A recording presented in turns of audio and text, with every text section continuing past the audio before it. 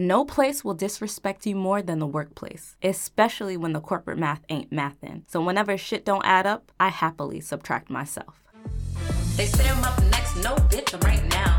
Story time with Steph is on, turn it up loud. More than 5 seasons, still fucking up the game. You're not a competition system in my own lane.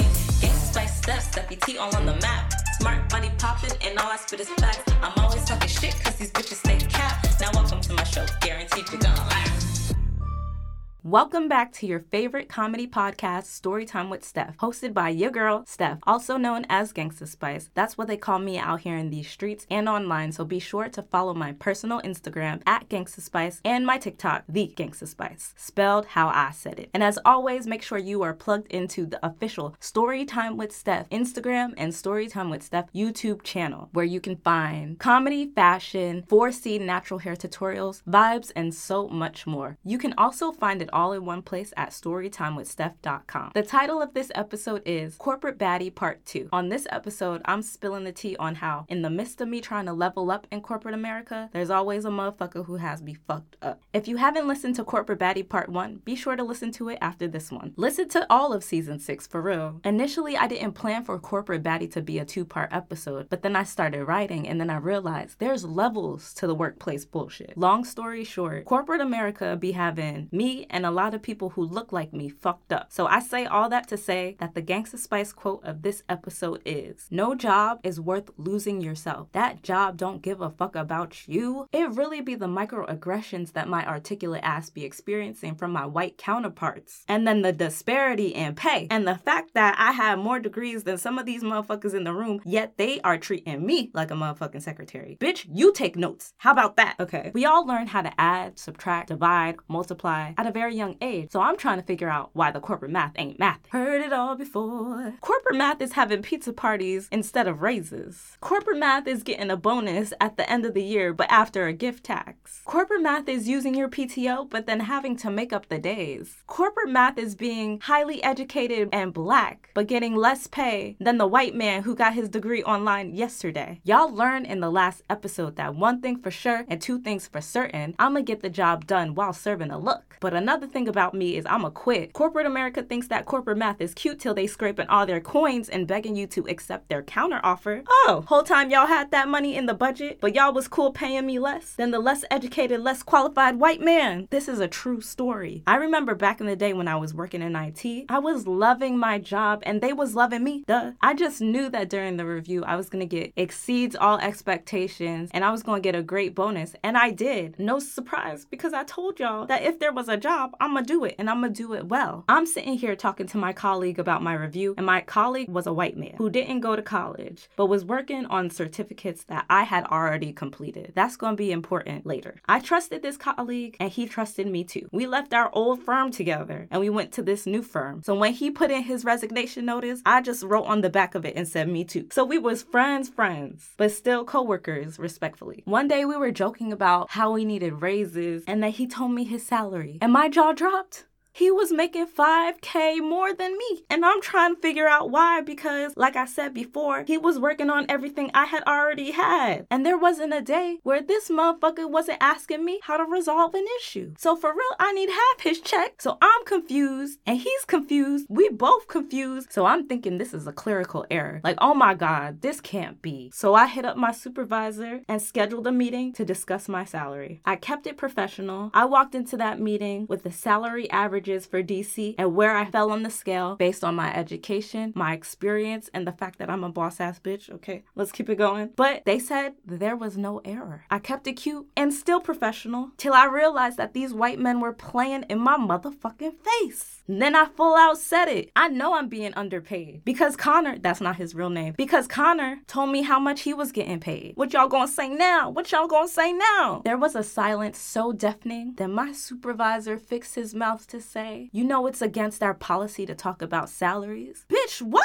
That's a crazy ass response to me, but I wasn't finished. I said, well, I'm just trying to figure out why I'm the highest ranked, because I was, and the hardest working, but I'm receiving the lowest amount of pay. Is it my age? Because I was the youngest person working in the department at the time. Immediately they said, no, it has nothing to do with your age. Let's do an internal review and survey the market. Okay.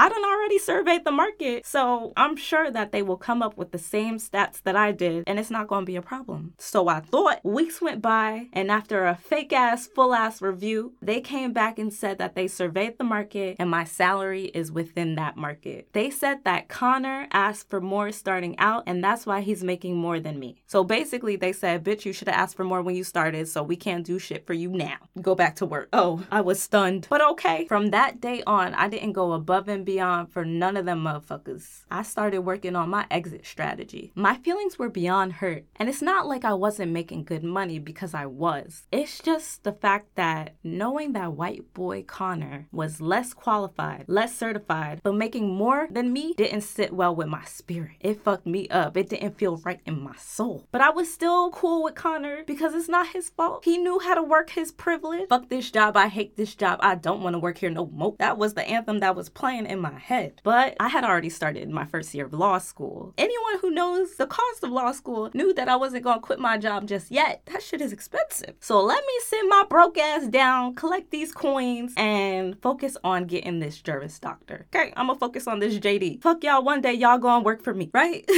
That's my mood. I told my supervisors I had started law school, and they was fake proud or whatever. But then the changes were coming. Changes that I did not like. But also, I don't get paid enough to give a fuck, so none of those changes had anything to do with my business, so I'm focused on becoming a boss-ass lawyer like I always wanted to be. I went to law school at night, so I had to be out the door by 5:30. I told them that I had to be out the door by 5:30, so I couldn't be on call like they had me on call, and for real, y'all don't pay me to be on call. I didn't volunteer for any more overtime, and I just did the job that paid me and got the fuck out so I can go to class. But somehow, some way, there was always an emergency that had me missing class. The first time it happened, no big deal. Shit happens. I can fix the issue. No problem. The second and third time, I started to give my job the side eye. So y'all don't want to see a bitch boss up, huh? If it happened the fourth time, I was going to have a problem with my professors. This job used to be so great. I used to appreciate the job, the opportunities to travel, just all the knowledge and everything that came with it. But now I'm realizing that these motherfuckers are playing in my motherfucking face. Again. I thought I was going to work there all through law school. And then once I graduated, become an associate at the firm, I really thought I was going to work there for a minute. But clearly they didn't want to see me win. I remember I told my supervisor months in advance that 1 week was going to be a tough week for me because I had a paper worth 70% of my grade and a presentation due. I gave my supervisor notice. I told my supervisor months in advance and kept reminding him when it was getting close. There were 2 people that worked in the IT department in the DC office, me and my coworker, and they were going to send the other IT person to work in New York City the same week that my paper and presentation were due, despite me giving notice and telling them that school's going to always come first. Luckily, my coworker told me the Friday before his trip that he was leaving. Like, I was beyond pissed. I immediately saw red because what? And then they didn't even tell me. The fact that he told me that they knew exactly what they was doing. He told me that our supervisor told him that he had to travel to New York City. Apparently, a bitch don't get paid enough to get a heads up. Clearly, they don't give a fuck about my education. That's when it solidified in my mind that they didn't want to see me win, because why the fuck did I give you notice if you were gonna do whatever with my schedule anyway? My coworker was the early person and I was the closer. I told him safe travels and he wished me luck on my paper and presentation. After he left, I sat in my seat. I cried in the IT closet and then I prayed. In the back of my mind, I heard my dad say, never quit your job without something lined up. But in the front of my mind, I heard myself saying, these motherfuckers have you fucked up. And they did. Whole time, if I failed this class, y'all can't pay what it costs. They don't even pay me enough to give a